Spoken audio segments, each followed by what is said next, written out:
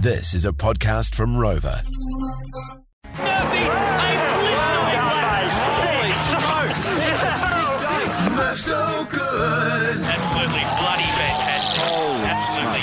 Murph's so good. Greg Murphy in 05, he takes the win. Murph's so good. Murph's so good. Greg Murphy, live from a hotel room in Sydney, mate. Good to have you with us. How's the body?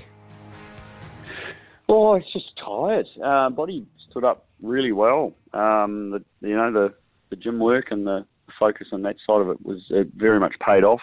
Car was comfortable to drive. There was no sort of issues there.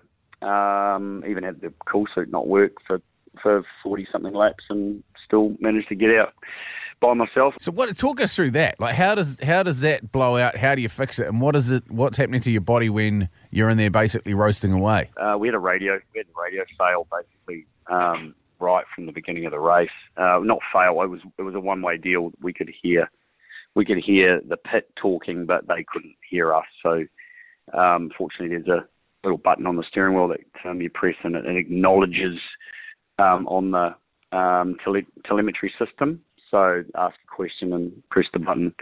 And so that made things particularly tricky for, the entire race, just not being able to pass back information and stuff. So, there was a bit of a comms, a major comms thing there. And then there was a bit of a panic at one stage, which meant Richie got in the car without his cool suit because it was a bit of a panic driver change. And then he wasn't able to say anything when he was in the car to let me know, and I was unaware. And so then I got back in the car later on with my cool suit on and plugged it in, but it had frozen because he hadn't been using it. So it was just, a couple of those things that happened. So just added a few layers of challenge to the whole deal.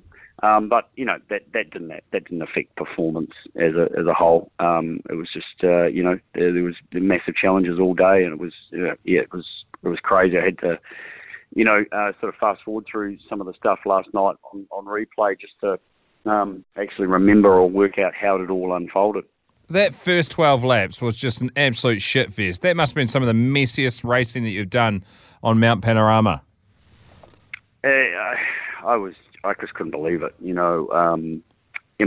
drove around on the warm-up lap, and gives everyone a chance to just see what's going on. We'll see the track, particularly the turn one and up Mountain Straight. So, I knew what it looked like, and everyone else knew what it looked like. And when you're on cold-ish slick tyres, I would have thought that everyone worked out that when you drive through water on one side, that they don't work very good. But clearly, a lot of the guys that started the race did not understand those laws of physics very well. So that created some drama, and then we just cleaned that one up, and then unfortunately again one of the young guys, and he's a great young guy, nice young guy.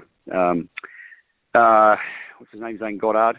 Got a little bit of red mist going on, and made a mess of it going down the chase, and the rest was very visual. Just absolute carnage. 3 cars very, very, very badly damaged, and races ruined within a handful of laps. So it was just so much unnecessary stuff, and guys were in such a hurry. It's just it was chaotic. We were pretty fortunate to stay out of it all, and that was due to really Richie doing an epic job in qualifying to put the car inside the 10.